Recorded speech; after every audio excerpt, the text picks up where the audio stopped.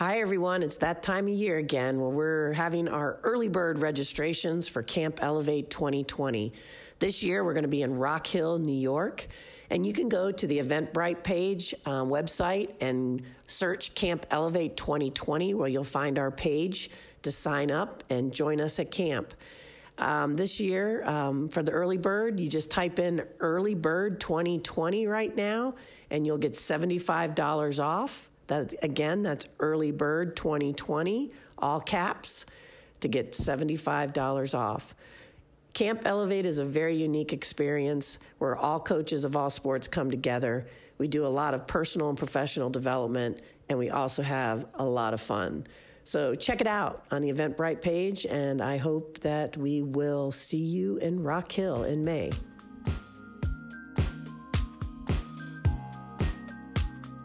Hi, everyone. Welcome to Coaches on the Rise, the podcast for all coaches of all sports. I'm your host, Celia Slater. And today we have a great opportunity to visit with Allison Swain, who is the head tennis coach at USC in Southern California. And prior to going to USC 3 years ago, she was the head tennis coach at Williams College, where she kind of built a tennis dynasty. I mean, I don't know, you tell me. Out of the 10 years that Allison was at Williams College, she won 8 Division III team championships. Pretty amazing. And so she talks a lot about how she made the transition when she decided to go from Division III to a Power 5 job across the country, and all the different things that she's experienced in this transition, the lessons learned, the things that have been very easily transferable, and some that have been a little bit more challenging. But in the 3 years that she's been there, she's done an amazing job getting that team into the top 25 already. So I know you're going to really enjoy this conversation, so let's get to it. Enjoy the show. So welcome, Allison. Thanks for taking time with me. Thanks for having me, Celia.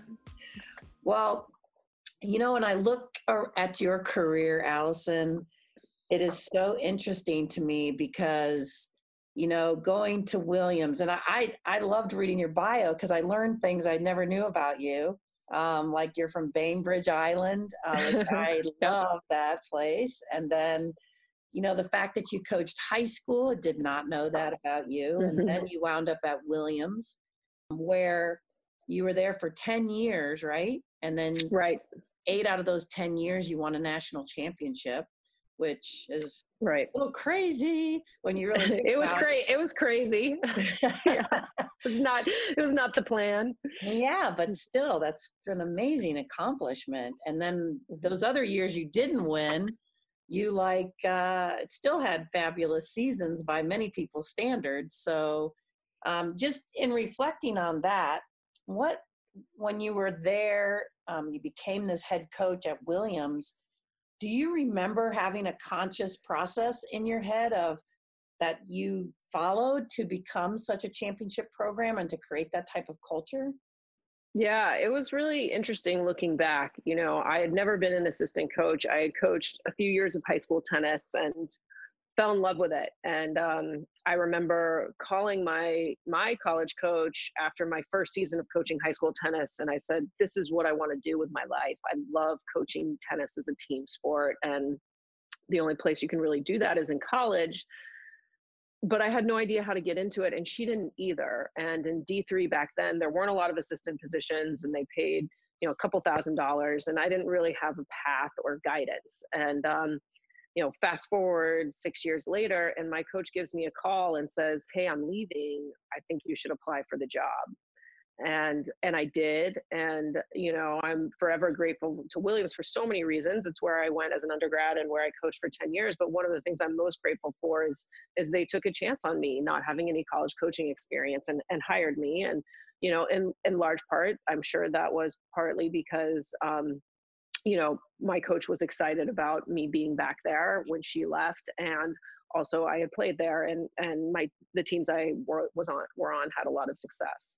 So I took the job. I didn't have an assistant coach for my first 5 years, which in hindsight was probably a blessing because I don't know that I was prepared to manage somebody else at that time, not having coached college before.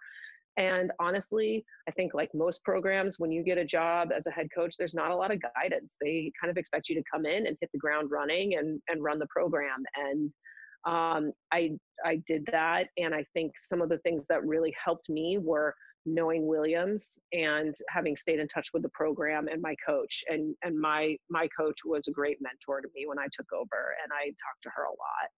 Mhm.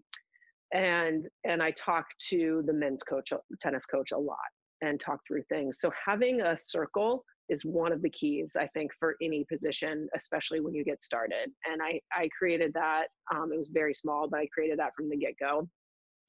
And then I'm naturally pretty confident in my instincts, and I trusted my instincts. And I developed good relationships with the players. And I would use my circle to vet things, but I really trusted my instincts. And I never expected to win a national championship in my first year. Um, you know, I was kind of handed the keys to a Ferrari, which helped. We had the people. Um, and the girls were really responsive to me in my first year. And then I never expected to win six. I mean, it was this crazy ride, and we really focused a lot on the team dynamic and our team culture. And that made a difference to me. The other thing that was kind of funny that made a difference to me is, not coming from coaching college, I really had very little idea about the rankings and recruiting and all of that. And I was getting up to speed on that. And my first year, I really trusted my instincts on who I liked. And I saw video or I saw them play in person, but I remember there's a girl who I took who was probably 75 spots lower in the rankings than another player that wanted to come to Williams. And I just had a real instinct about her work ethic and her drive. And if I had known more about the rankings, I maybe wouldn't have done that. and and she was awesome. I mean, she clinched 3 NCAA matches for us in her time at Wow. Williams, which is pretty incredible. And it's like, hey, sometimes it's better not to know more and just trust yourself. Yeah, no, it was so like that's such a great point because I do think one of the biggest things that I feel like I'm constantly working with younger coaches is to trust themselves, that Mm-hmm. self-trust, which, some people would define as confidence, is Yeah. your ability to trust yourself. Could you dissect it a little bit more about when you say that you spent a lot of time on your culture and developing the Mm-hmm. team? Like, can you give a couple Yeah. examples of things that you would do at Williams to do that? Yeah. So um, I think there's two parts to culture if I was going to break it down. The first part is the dynamic of the players and coaches and how they relate to one another, get along with one another, communicate with one another, support one another. The second part is the on-court or in-match personality of your team. What I like to think of as kind of the grit, the toughness, the competitive drive. And I think the trust among team members also goes into that. So they certainly overlap because you build the trust off court and on court, and it really affects what goes on court. But you have this team culture, team character you would build um, of how you compete. So, what I like to say to my players sometimes is if someone was to walk in and watch our match, how would you want them to describe us if they just saw a match? And then, if the other question is if other student athletes or other students on campus, other coaches on campus, other people in the department, how do you think they would describe our team? And that's more the off court stuff. So Mhm. things we did is, sometimes doing things off court are as important as on court, but I think you can overlap building all those things in training and in bus rides, in hotel stays, in travel. I do think time together is really important. So Williams, we had a 2-week spring break. That was a huge time for us. We were always traveling during that time. It's a lot of just time together. And we would do fun things along the way. We would have scavenger hunts. We would have mini dates. I've done bingo cards in downtimes of our off season where the players check off bingo squares for getting things done. And some of those, a lot of those relate to spending time with teammates off the tennis court. Mm-hmm. At USC, we have a lot of resources, so I get to do some more creative things, and we start every year with a team retreat. And that's really helpful. And that's really about building our culture. We actually don't hit a tennis ball during those 3 days at all. Right. So you touched on looking on, the culture part on the court, and you brought up grit, competitiveness, those types of characteristics. So could you identify the traits of your ideal recruit? Like, do you think you can develop grit? Or is that something? I think, yeah, I've definitely seen grit develop. I have, for sure. And it's most easily done when that player comes into an environment where that's being displayed by a majority of your players, or at least a majority of the starters. When I got to USC, there wasn't a lot of grit. And so that was really interesting to try to start to develop. But I do think you can train it. In recruits, what I find really important is internal motivation. I usually personally, with my personality, work best with athletes that are pretty goal oriented and that have shown a pattern of hard work. And those work well for me. And then for my personality, someone that works well with pretty direct communication. Mm-hmm. So I look for those traits. You can't always identify them, but I ask a lot of questions. I talk to their coaches. I talk to their parents. And I try to see that the best I can. Mm-hmm. So in going from Williams to USC, now we're going to talk about that transition for you a little bit and why you took the job and whatnot. But what is something that comes up for you that you would say, for a fact that you took from Williams to USC, like maybe one or two or three things? Mm-hmm. For sure, I took I won't even say belief, because I think I proved it at Williams, like the understanding that culture was going to be the biggest difference maker. Mm-hmm. And creating the culture that I knew could be successful was going to be one of the biggest and most important things I did. Mm-hmm. So I think that's number one. I actually think that in the transition, there were other things that I really believed at Williams and had learned at Williams. And in this kind of pressure of this new Power 5 environment and so many things being different, I lost track of those things. And it hurt me a little bit. And, that's where I have some regret that I lost trust in myself and what I knew. But I did really stick true to, this idea of changing the culture there was going to be the most important thing I did. Mm-hmm. Is that your dog drinking out of a water bowl? It is. He's really noisy.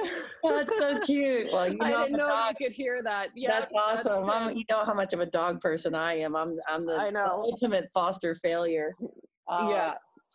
So let's go ahead and talk a little bit then about, the decision, how that even came about, this whole opportunity to move on to USC. Mm-hmm. So how did that come about? Because I thought I remember a story. Oscar. Your dog's funny. He's determined to be in the podcast. That's funny. I know. I don't know if a lot of people know the story, because I think I remember something about you being on a panel with the men's coach at USC. Is that part of the story? Or you go ahead. Yeah. So I basically got a call out of about the position. And let me just give you a sense of how far out of the Power 5 I was at that time. Like, I didn't even know that the current coach at USC for the women had resigned. He resigned back in March. And I got a phone call in May, and I wasn't even aware that they basically didn't have a head coach at that time. So, that's how, I paid attention to the results and stuff and that, but that's how far out of that world I was. So, yeah, I mean, 2 or 3 years before, I had served on a panel at our coaching convention with the Florida women's coach and the USC men's coach, and, he didn't know, he had no reason to know who I was, and didn't until that time, and, um, all 3 of us had a great time on that panel and really shared a lot of common themes about what made our team successful, and, that's how he even knew about Williams and who I was and the success of our program. And, fast forward several years later, and this position opens up, and I got a call from someone at SC saying, "Hey, you should think about this job, and would you be interested?" And that's when I decided to throw my name in the hat. And I will tell everyone listening to this podcast, like, when I decided to apply, I did not know that I would want to take the job, and I did not know that I would get it. And I did not know if they would really take a serious look at me. But I think it's so important to apply. And when you don't apply, you can't figure out if it's the right move for you. And it's really, really important to have a good relationship with your administrator so that you can have those conversations when you decide to apply for something and it gets further down the road. And it's really important to put yourself out there. And I think so many people don't, because they feel like they need to have the decision made before they apply, and you don't have to do that. And, you mentioned, like, there's a couple themes here around jobs and transitioning is, you go to your conventions, you get out there, you meet other people, you're networking, because you never know who's going to recommend you for these jobs. And then along those lines too, I feel like there's another layer of messaging there, because you happen to be a female coach, is that a lot of female coaches won't apply for that job. Like, they'll think, I have 7 out of the 10 characteristics they're looking for, or requirements they're looking for, but I don't have all 10. So I'm not going to apply. Where, the men might have 5 out of the 10, and they'll throw their hat in the ring, Right, exactly. And when I've been hiring assistant coaches or serving on search committees for other head coaches at Williams, which I did a lot of, there's so many more men that apply. And I think it's so important. And I've talked to so many women that I've worked with when they've had things that potentially interest them to come up, and they're hesitant to apply. And it's really important. And I didn't apply for a ton of jobs when I was at Williams, because I was very, very happy there, but I did apply a few times for different things, and it helped open up where I saw, even just seeing another program and learning from it, whether it's the right fit for you or not, it brings something new to you, and it brings you new connections. And the other thing I did is I said yes to way more opportunities to work in the world of college tennis than I said no to. So for me, that meant more work. I served on ranking committees. I served on the NCAA committee. I served on, I spoke at convention. I served on some other and chaired some other committees for our coaching organization. But all those were opportunities to work with other people in college tennis, and also, I think, show people that I really cared about the sport. And I think a lot of things have come my way because of saying yes to that first ranking committee I got asked to be on.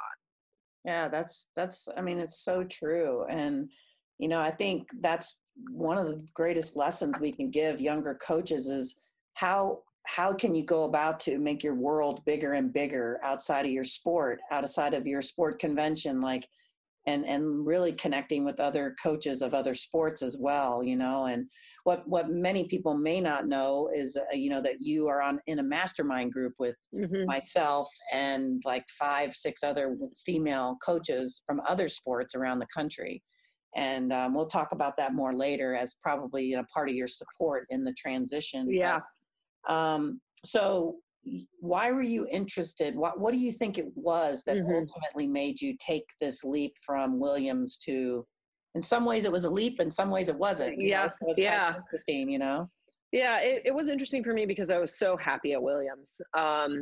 And the hardest part of leaving and making that decision to leave is leaving the community. And that's the players you coach and the coaches or whoever in your department you formed really strong relationships with. And, I was so comfortable. But that's part of the reason I left. I felt a little bit like I was on cruise control. And, I felt like I could go on forever, maybe not winning national championships, but having really successful teams. And I I'd kind of figured it out. Yeah. And I was ready for a new challenge for myself. I was really curious to see if what I had learned at Williams and built at Williams, I could translate to a Power Five school in Division One, to a program that was struggling at the time I took it over. I mean, Williams was not when I took it over. They were still, top 10 in the country. Um, and part of it was geography too. I'm from the West Coast. I really wanted to be back on the West Coast. I coached tennis. And I wanted to be outside coaching tennis, not inside. Small and details. I wanted small details, but ones that affect affect you. And I wanted more time with my athletes. I've always considered myself a teacher, so time in Division III is limited in a way that it's not as limited in Division I, and I wanted more time with the players I got to work with, both off court and on court. Mm-hmm.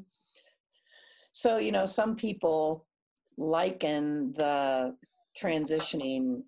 You and I were looking at this slide that represents the differentiation between change and transition. Change is something that happens. It either happens because of crisis, chance, or choice. You made a choice, so you're going through this change. But the difference is that transition is more about how we approach it mentally, emotionally, physically. Like, how does it really affect us in our total person, that transition, and it's a really juicy time, as you found out. So how do you feel like you approached that transition? Yeah, I immediately reached out to people I trusted in the coaching world that I thought had some experience in D1 that could give me some insight into what I could anticipate. I was very fortunate. Peter Smith, who was the men's coach at the time at USC, was really kind of willing to be one of my mentors. And so I talked a lot to him. And he was right there in the office, right next door to me. So that was a huge help. Actually, Celia, you recommended a book to me that was about transitioning that was really helpful, that I used and read and kind of allowed me to do some personal reflection and thinking and planning for what might come up. And I just tried to be really organized, really on top of it. And the things I could control and prepare for, I tried to prepare for. And one of the biggest things, because there are moments where you are going to feel overwhelmed, and a lot more of them in the initial year of the transition. I tried to really have clear priorities of, okay, I took over this team. We have 5 players on a team. Our roster size is supposed to be 8 minimum. Like, priority, and the top 2 priorities was filling that roster, and that had to be it. So that took priority over me finding time to drive cross country and pack my belongings and find an apartment. And that was priority number 1 for the first couple weeks. And then once that got more under control, I could plan some other things. But you really have to do that. And priority number 2 was getting on the phone with our players and our donors. And those things took precedence at that time over me getting my life organized, for the first couple weeks of the job. And there's times that might have to happen early on, and then you can take care of what you need to take care of for you. So for me, that meant getting the job in early June and not physically moving until the end of July, but flying back and forth instead for a while. Right. So touch on a little bit, what do you feel like you've learned about your own transition experience, and looking back on it, what maybe would you do differently? What was the hardest things for you? What was the most challenging? Yeah. I think, from just a purely administrative side, one of the biggest challenges for me was just having so much more of a staff that I worked with. So, an assistant coach that really is almost like a head coach for some other programs, because you have to hand off things. You cannot oversee every single thing and help with everything. And so understanding what I needed from an assistant, that took me a little while. and being able to define that and find that. The other thing was just building relationships and really working with the staff around us and utilizing them to their fullest, because we didn't have a nutritionist, not full time.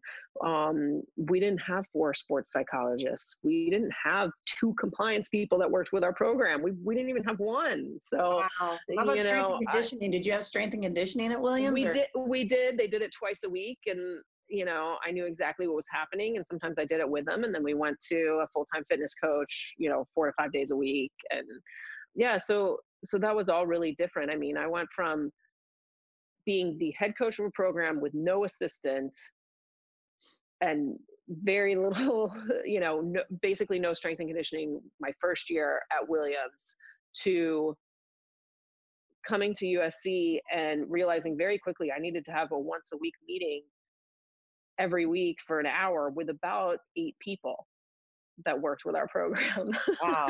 Very different. So you really had to up your management skills. Yeah, I really had to up my management skills fast, and I had to realize that I wasn't going to be on court for every single minute one of our athletes was on court, because there was more of a management piece to that. So that was a big one. And then, I like to think all athletes are very similar, but really the background of most of the girls I coach is very different. They did not, grow up going to group lessons and having, 10 or 15 other kids in a group session that they trained with, and not being the best one in that group, which was much more similar to my players in D3. They grew up having private lessons, being sought after to be by several coaches to just get to train with them, to most of them dictating their own training schedule. And that's a very different environment and very different transition for them when they now come into a program where we have 18 practice every day that they're expected to be at and do the whole thing, and do a fitness program that is for 10 other people, not just them, and they're supposed to show up every day and it's part of their responsibility. And it's a very different set of expectations than how most of them were trained before college. Mm-hmm. So if you had to say a few things that you feel like you did well in the transition, and then what are a few things that you feel like you would like to have done differently? Yeah, I do think I changed the culture. We've worked really hard to institute a culture that I believe in, that I think is healthy and creates success, and healthy for the athletes. I think in the very beginning, when I was setting up my structure for our team, I really trusted my instincts and what had worked at Williams. And I think now, 2.5 years, I see that I've adapted that well to what works, and what appropriate expectations are for these athletes. But I think that was a real struggle in year 2 for me. I think it took me a lot to see that and to adapt to it. And I think, honestly, like, I found this at Williams too. Like, year 1 is kind of, everybody's excited to have somebody new in there. Everybody wants to please. You have a lot of energy. You're really excited. It's fun. It's new. It's different. We didn't have a lot of success my first year, but people were kind of, most of the girls were on board. Yeah.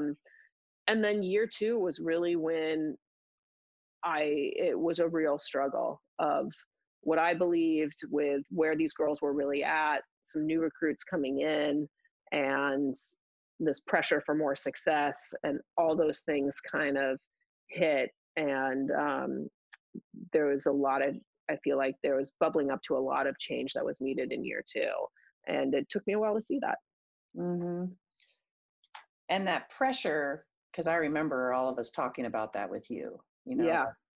You could really crumble under that pressure, especially if you don't find outlets to talk about it or talk through it. Yeah.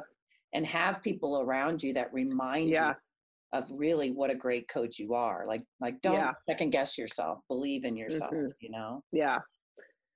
Yeah. I lost a lot of confidence in my second year. And, I questioned kind of the trust I had in myself and my decisions. And I said to some people, it feels like I'm in a fog, and I think I'm doing the right thing, but there's no way for me to know until months from now. Mm-hmm. And it's scary, especially when you see people in your world doing things differently. And that was really hard for me. And that's when things came up like, do I turn down this recruit who's a really, really good player, but I know culture wise is going to be super tough for us? But what's around the bend if I say no to her? Is somebody else going to come along? Can I help develop a player that's not as good a recruit, but has these personality traits? Those are things I didn't question at Williams. And I really questioned that, as part of coming to terms with what do I really need from my coaching staff? And can the people here fit that role? Or, and how do I ask for someone to change their, to change what they're doing, what the expectation is. So I think it took longer to develop relationships with some of my players that weren't able to fit the expectations I had. And then seeing how important it was to build the relationship first before I can put that expectation on them. Mm-hmm. And almost for me, like, that's worked much better this year for me. In my third year, it all starts if you have a player come in and they're not ready to meet the expectations of what it means to be a great teammate in our program and what we're asking of you. Instead of expecting them to go from 0 to 100, how do I help them go from 0 to 50? And it's by creating this relationship where we can really communicate well. And then how do I help the rest of the team who are at 100 understand that 50 is really good for this person for now, and they're going to get there and not lose the rest of the team. And that I feel like is in a much better place this year, but I didn't have that insight at all in my second year. I was just like, let's get to 100. Now, let's get to 100 now, Yeah. Let's explore it. Let's be in the Tesla, instead of. So I just want to kind of dissect a little bit this concept of discomfort. Yeah. Because, there's this Winston Churchill quote that says, when you're going through hell, keep going. And, I think a lot of us we're not good at sitting in the discomfort of all of this change, and keep moving, keep going. Like, because I think a lot of times, as coaches, sometimes our tendency is we want to right the ship as fast as we can, but to really be that sometimes in change and growth, there's just this uncomfortable process, it's like that caterpillar, having to go through the whole process of becoming a butterfly. It's like, you can't rush that process. And can you talk a little bit about that discomfort? Because I feel like there's a couple things I've noticed watching you, because I have had the pleasure and the opportunity to watch you move through this transition. And a couple things stand out to me is like, you are willing to talk about your discomfort and you are willing to ask for help. Yeah. And, not just, from our group, our mastermind group, but you also reached out to Dr. Tiffany Jones. You got her involved in your program, which, maybe you can talk a little bit about that later, but just in all the different pieces of the discomfort, being okay in it and learning to say, okay, this is just part of the process, and asking for help. Yeah. I don't know that I was okay with it at first, honestly. I was in my first year, and then my second year, what's funny is my first year, we finished 48 in the country, which by USC standards is not good. It's pretty poor. My second year, we finished 16 in the country. it was a remarkable jump. Yeah, but so it's like, it wasn't that bad. Yeah, there was so much going on in our culture, and I was really uncomfortable almost all of last year and fearful about what was going to happen, fearful about my job, fearful about what some of my athletes or parents would do, so many things. And it was actually on one of our mastermind calls. And, we all ask our athletes to be uncomfortable at times, because growth happens in being uncomfortable. And I think on one of our mastermind calls, you actually said, Celia, to me, like, you kind of reiterated that, and you said, you're in a really uncomfortable place right now. You're in that uncomfortable zone where you're growing. And that really helped me. And I realized at that moment, I was uncomfortable pretty much all the time, which is not what you want to do to your athletes, and not ideal for me either. But it helped me, someone just saying that to me, to be like, yes, that's true. And that's not going to be that way forever. Whether I stay at USC for years and years and years, or they get rid of me tomorrow, I'm not going to be in this place forever. And I still have to use my circle to help vet what I think is the right thing to do, but ultimately trust my instincts. And it helped me kind of get back to that. And there's just been moments with the mastermind group of insight, either listening to others and what they're going through, or asking questions and getting help, where it's just realizing that lots of people go through this, and this is part of the process. Has really helped me stay grounded in, like, it's okay to have these feelings, and they aren't going to last forever. But the decisions you make are really important in these moments, and you can't make decisions out of fear. Right. And sometimes you have to think them through and process them. So, you just talking it out sometimes just helps you get that clarity around it before you have to speak or do something within your program or within your staff or whoever. And that's so important, because that helped bring my trust in myself back, is to be able to talk to our mastermind group, to be able to talk to Peter Smith, to be able to talk to, a couple other coaches I really trust. And also, some of the staff I trust at SC. And that's always been the hard thing, I think, in these programs where you're on a contract, where results are important, is having a few people at your institution that you feel like you can vet ideas through. And for me, that's taken longer, but I have different people for different things, and actually our compliance staff is someone I really vet a lot through, because there are so many issues around student athlete well-being and the rules in Division I that I probably use. I've actually been told I use our compliance a lot more than a lot of people, because that's kind of the first wall of, is this okay to do? Literally, How do you think, when you talk about that pressure to succeed, like, do you, and I know you're very active physically, like you do a lot. So do you feel like, those particular things, like being active, helped you manage some of that pressure, like a little bit of a release? Like, are there any other things that you've done to help you manage the pressure you felt when you went there? Yeah, so I think a life outside of coaching is really important. And one of the nice things about moving to Southern California for me is, when I had a day off, I felt like I was on vacation. And I was like, oh my God, the beach is here, and I can be outside, and the weather's warm, and I'm on vacation. So when I did have, my one day off a week, which is what's typical for me in season, is, I could really refresh. But I do a lot to help me. And I don't feel guilty about it. I have a commute into USC when I can work from home in the off season, and I don't have meetings on a particular day, I work from home. And, I have 2 dogs. I have a boyfriend. We walk our dogs every day. That really helps me.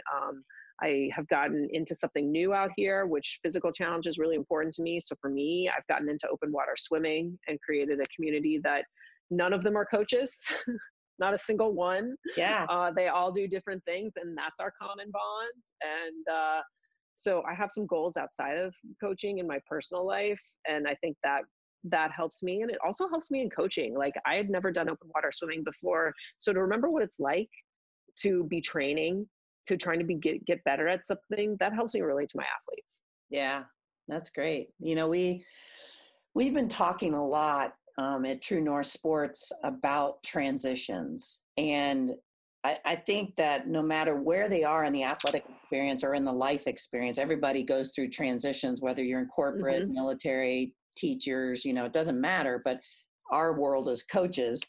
So when I look at, when assistant coaches move to a head coaching job, and that's where, we've put a lot of time into really helping and supporting those coaches, because I feel like how you deal with your transition, whether like you going from Williams to USC or assistant coach to head coach or high school to becoming a freshman in college, is there's so much that happens in those transitions that are emotional, that are mental, that are, all these skill sets engaged, that for us, we have found that if we can support an assistant coach moving into a head coaching job in those first 6 to 8 weeks, that they are more apt to maintain their confidence level, because they feel like they're supported, but also just to walk them step through step on what to expect, how to run your first team meeting, which, some of them don't even think about that first impression and how important it is, and so there's all these different skill sets. But then I just feel like that's where I am looking at more and more. How can I help coaches move through the transitions in their coaching life? And I really am going to look to you, Allison, because you have a lot and these past few years, and I'd love to have you a part of that and gain your insights to help other coaches with these transitions, because it's going to be painful. It's not always easy, and it doesn't mean you give up or you made the wrong decision, because they'll start second guessing themselves. And I know you did a little bit of that. So I mean, I think the number one thing, if I was going to say the number one thing, is actually having a mentor. And that's when I think about the transitions I've made, that's what I've had. I've had a group of people, but I've really had one person that I know I can pick up the phone and call, that will not judge me, that will help me, that I can say, oh my gosh, this player just walked into my office and they're dealing with this, or they're not liking what we're doing, and what do I do? And at Williams, when I first started, I took over for my head coach, and she was that person. And actually, what's interesting is the head coach at Williams now is my former assistant. And I was just on the phone with her yesterday, and I feel like, she had a question. She knew the answer. She knew what her instinct is, but she needed to talk it through with someone that she really trusted, that knew what she was going through and knew a little bit about the program, ideally too. And then when I was at SC, that was Peter in my first couple of years, and I think that's one of the best things that your program can do is set people up with a community, and talking to each other is really helpful too. But that one person they can call and say, even if it's not a big deal at all, just say, hey, this is what I'm thinking. Right. And they'll answer the phone and they'll talk to them. So now let's, you've kind of gotten through the uncomfortableness, not that every, not that in one type of uncomfortableness, let's say. I mean, I know head coaches kind of have this background anxiety all the time, that's playing in the background, of moving forward. So now that you're kind of getting, so this year, you said, what was the first year your ranking was? What? 48 at the end 48, of the year. Then you moved up to 16 last year. Yep. So obviously there's probably pressure to do better than that. How are you feeling about that? And where are you guys, a preseason ranking or how do you feel like your team is where they are now, and how did they get there? Yeah, there's no preseason rankings until January, so we don't know what that is. But we had a fall season with individual results, and some were good, some were fine, whatever. It's kind of based on the person. But yeah, I think my thoughts about the season are more at a normal level at this point. And how I felt at Williams. Like, I'm going into January right now. I should be exhausted. We just finished our fall season, all that, and I'm going into January. I'm so excited. Like, I'm ready for a little break, but I'm counting down the days to our first practice, and that's how it should feel. So I know we're in a good place. Do I know that means we're going to finish higher than 16 or lower than 16? Not at all, because there's so many uncontrollables. Health, player health, all that stuff. But I'm really looking forward to it. And yeah, if we're in season and we start to lose some big matches, I'm going to be worried about our results. But I also just feel that we're on track right now. Mm-hmm. So, like, some of the work that you do with Tiffany, like, do you mind talking about that a little bit? Because I think it's really kind of helped your team in the area of focus and mental training and emotional control and all those things. Could you talk a little bit about that? Yeah, so I was at Camp Elevate in 2018 after my first year at SC, and I saw Dr. Tiff speak, and I was like, I need this woman. Our team needs this woman. Our team, I knew at the end of that season, like, we were not yet a gritty team. We were not yet tough competitors, and we were going to have more talent and more bodies next year. And we needed to really work on that. And her presentation really presented ways to do that. And so I reached out to her, hired her. She came out and worked with us 3 times last year. She's coming another 4 times this year. And she's got amazing tools to work on the performance side, the mental side, and they're all research-based. Which is really interesting. And I think the way she relates to our athletes is also really good. She's willing to kind of bring out a lot in them of things that they don't normally speak. They don't want to say out loud about their fear, their stress, and also habits that they have that they think work for them, but actually aren't helping them at all.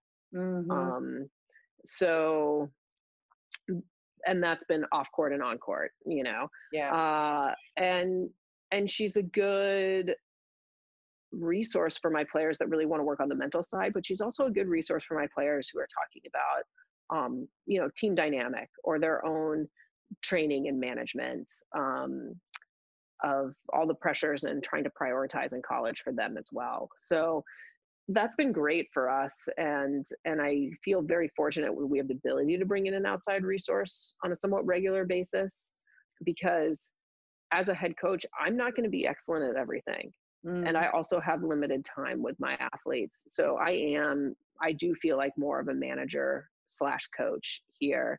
And we do work on the mental stuff without Tiff and all those things, but she provides a tremendous amount of guidance. And it's a time when she's there that we can take a little less time on court with the training and more time to focus on these aspects.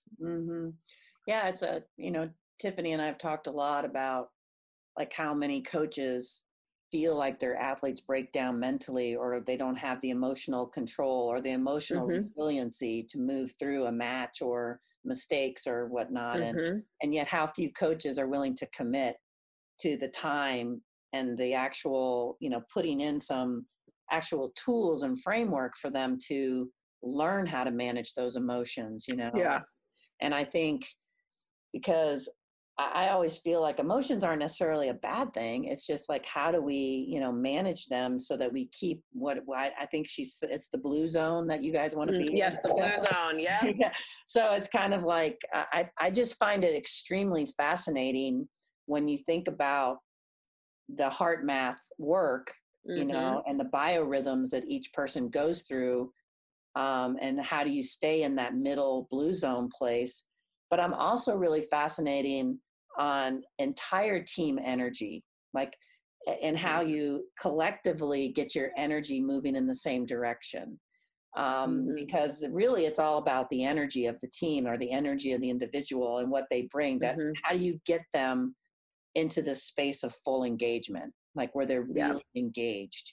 I mean, to me, that's the high performer, right? That's in that full engagement place, that's mental, physical, emotional, like they're just locked in, you know? Yep. So. Yeah. And her work I've seen, I think it takes, it's not going to get done in the 3 or 4 times she's with us, but Yeah. she gives us the tools. And I still don't think we do enough of it. And I need to always create more time for it. But I've seen with a couple players who have really bought into the work with her and do the exercises when she's not there. And we talked at the beginning of this podcast about, can you teach grit? Can you teach resiliency? And she has helped them do that. Mm-hmm. And it takes as much work as the on-court work takes, or changing your fitness takes. It really does. And I think a lot of athletes and coaches, but a lot of athletes aren't willing to commit to that work, even when they have the tools, because they think, hitting more balls is going to make the biggest difference. But Right. if you're coming up, what's happening in the close matches? What's happening in the close games? Is it your fitness? It might be. Is it your forehand? It might be. But what mentally is going on there as well? And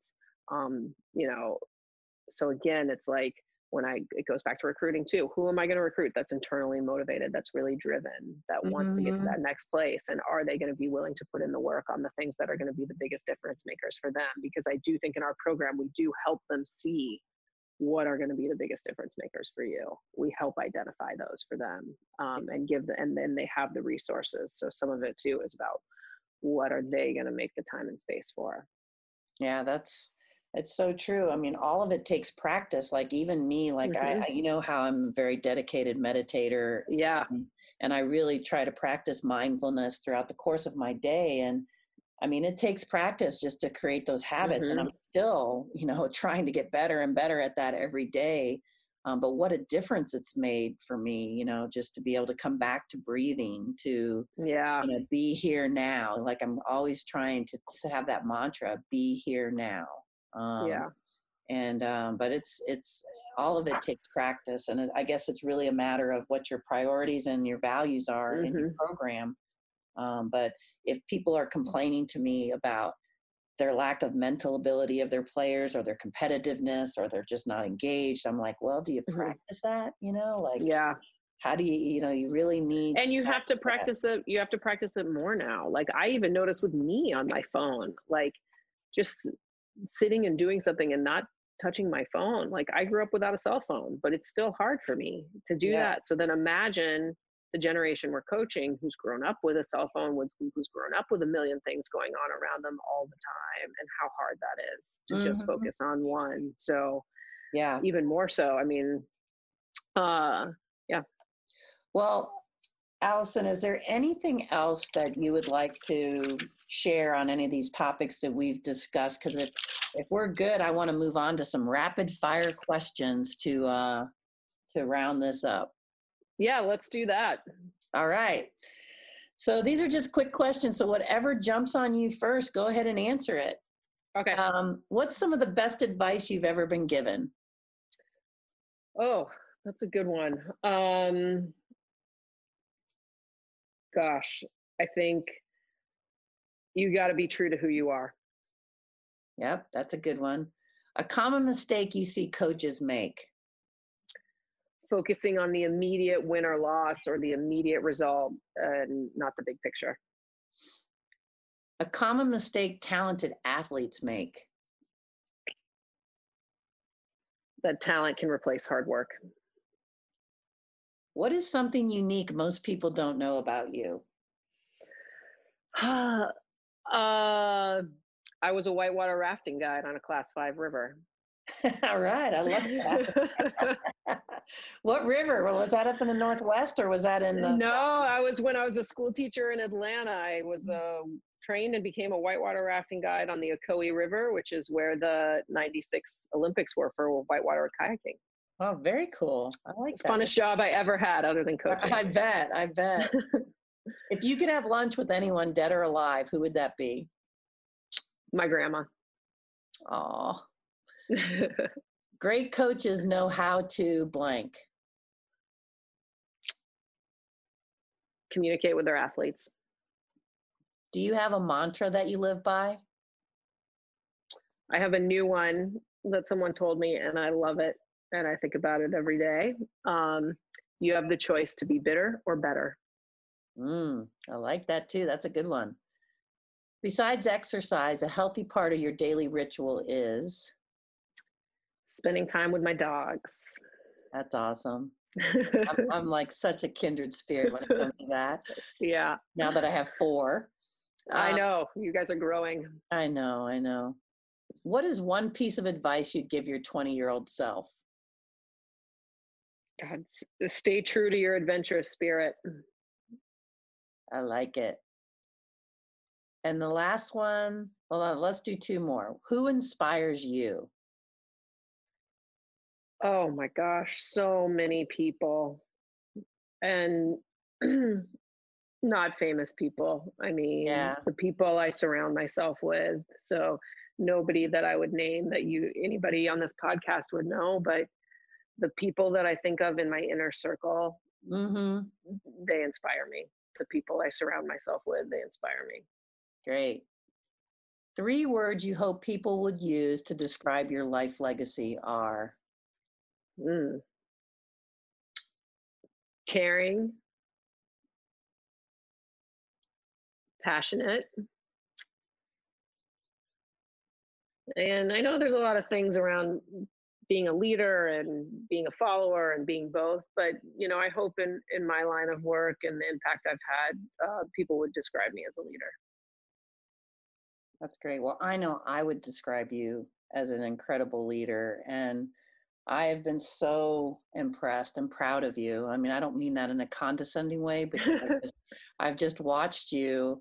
I can remember you, Becky, and I sitting talking together in Orlando at the tennis facility, and you were just, this whole USC thing, it just like came down on you, like, and now, like, just so proud of how you've moved through the discomfort and seem to be hitting your stride in your 3rd year. And I just want to congratulate you. Well, thanks. I can't thank you enough for including me at the very start of this mastermind group. And it takes people, when you're making a transition, it takes people, you reaching out to them, but also people reaching out to you that care and are invested in what you're doing and want to help you. And at that time, I wasn't great about reaching out to people at USC. So the mastermind group has really made a huge difference to me in the last 3 years. And our once a month call is something like, I just get excited for it. I think our next one is Monday, and I'm excited. Yeah. I'm looking forward to the holiday call. Me too. I've got my festive wear. All right. Well, thank you so much, Allison. I know there's some really great nuggets in here for our listeners and all the coaches that are listening, and really appreciate your time. Thanks, Celia. Hi, coaches. Thank you so much for joining us on this Coaches on the Rise episode. There's a few little things that we'd really like to ask you to do for us that might seem little, but they're huge for True North Sports.